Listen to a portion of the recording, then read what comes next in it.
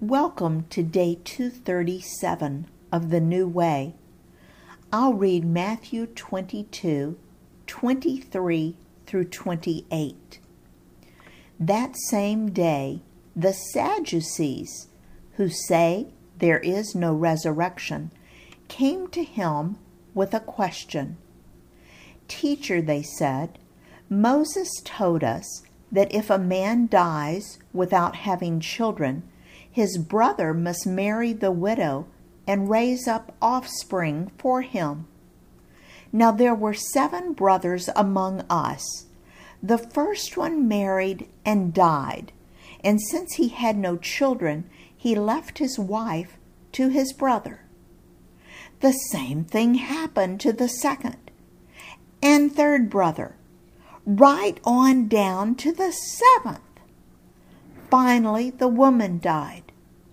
Now then, at the resurrection, whose wife will she be of the 7, since all of them were married to her?" And I'll read Mark 12, 18 through 23.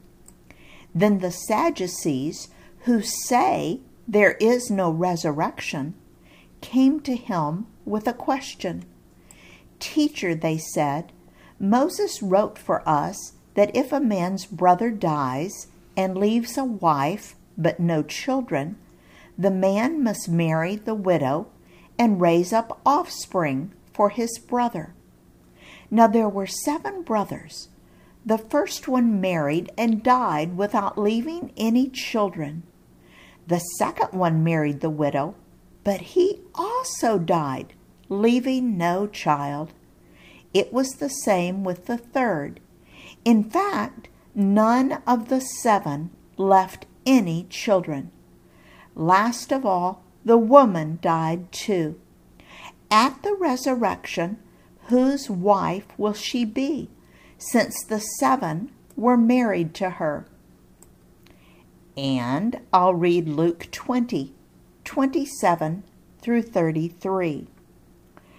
Some of the Sadducees, who say there is no resurrection, came to Jesus with a question. "Teacher," they said, "Moses wrote for us that if a man's brother dies and leaves a wife but no children, the man must marry the widow and raise up offspring for his brother. Now there were 7 brothers.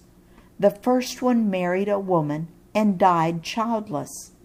The second and then the third married her, and in the same way the 7 died, leaving no children. Finally, the woman died too. Now then, at the resurrection, whose wife will she be, since the 7 were married to her?" The Sadducees were a Jewish group made up mostly of priests. Unlike the Pharisees, who had created multiple new laws, the Sadducees focused only on the Pentateuch of Jewish scripture, or the first 5 books of our Old Testament. They were considered the experts in God's law. But through the years, they had invited the richest and smartest men of the community to join them. So they had become more of an elite social club. They loved learning the laws and discussing every aspect, but they didn't necessarily keep them themselves. They also held the erroneous belief that there was no resurrection of the dead. So they believed that when your body died physically, then the self died with it and ceased to exist. So it's especially interesting that they would ask such a question. Let's read Jesus' answer in Matthew 22, 29 through 33. Jesus replied, "You are in error because you do not know the Scriptures or the power of God. At the resurrection, people will neither marry nor be given in marriage. They will be like the angels in heaven. But about the resurrection of the dead, have you not read what God said to you? I am the God of Abraham, the God of Isaac, and the God of Jacob. He is not the God of the dead, but of the living. When the crowds heard this, they were astonished at his teaching. And Mark's version in Mark 12:24 through 27. Jesus replied, "Are you not in error because you do not know the Scriptures or the power of God? When the dead rise, they will neither marry nor be given in marriage. They will be like the angels in heaven. Now about the dead rising, have you not read in the book of Moses, in the account of the burning bush, how God said to him, 'I am the God of Abraham, the God of Isaac, and the God of Jacob'? He is not the God of the dead, but of the living. You are badly mistaken." And Luke's version in Luke 20:34 through 39. Jesus replied, "The people of this age marry and are given in marriage, but those who are considered worthy of taking part in the age to come and in the resurrection from the dead will neither marry nor be given in marriage, for they can no longer die, for they are like the angels. They are God's children, since they are children of the resurrection. But in the account of the burning bush, even Moses showed that the dead rise, for he calls the Lord the God of Abraham, and the God of Isaac, and the God of Jacob.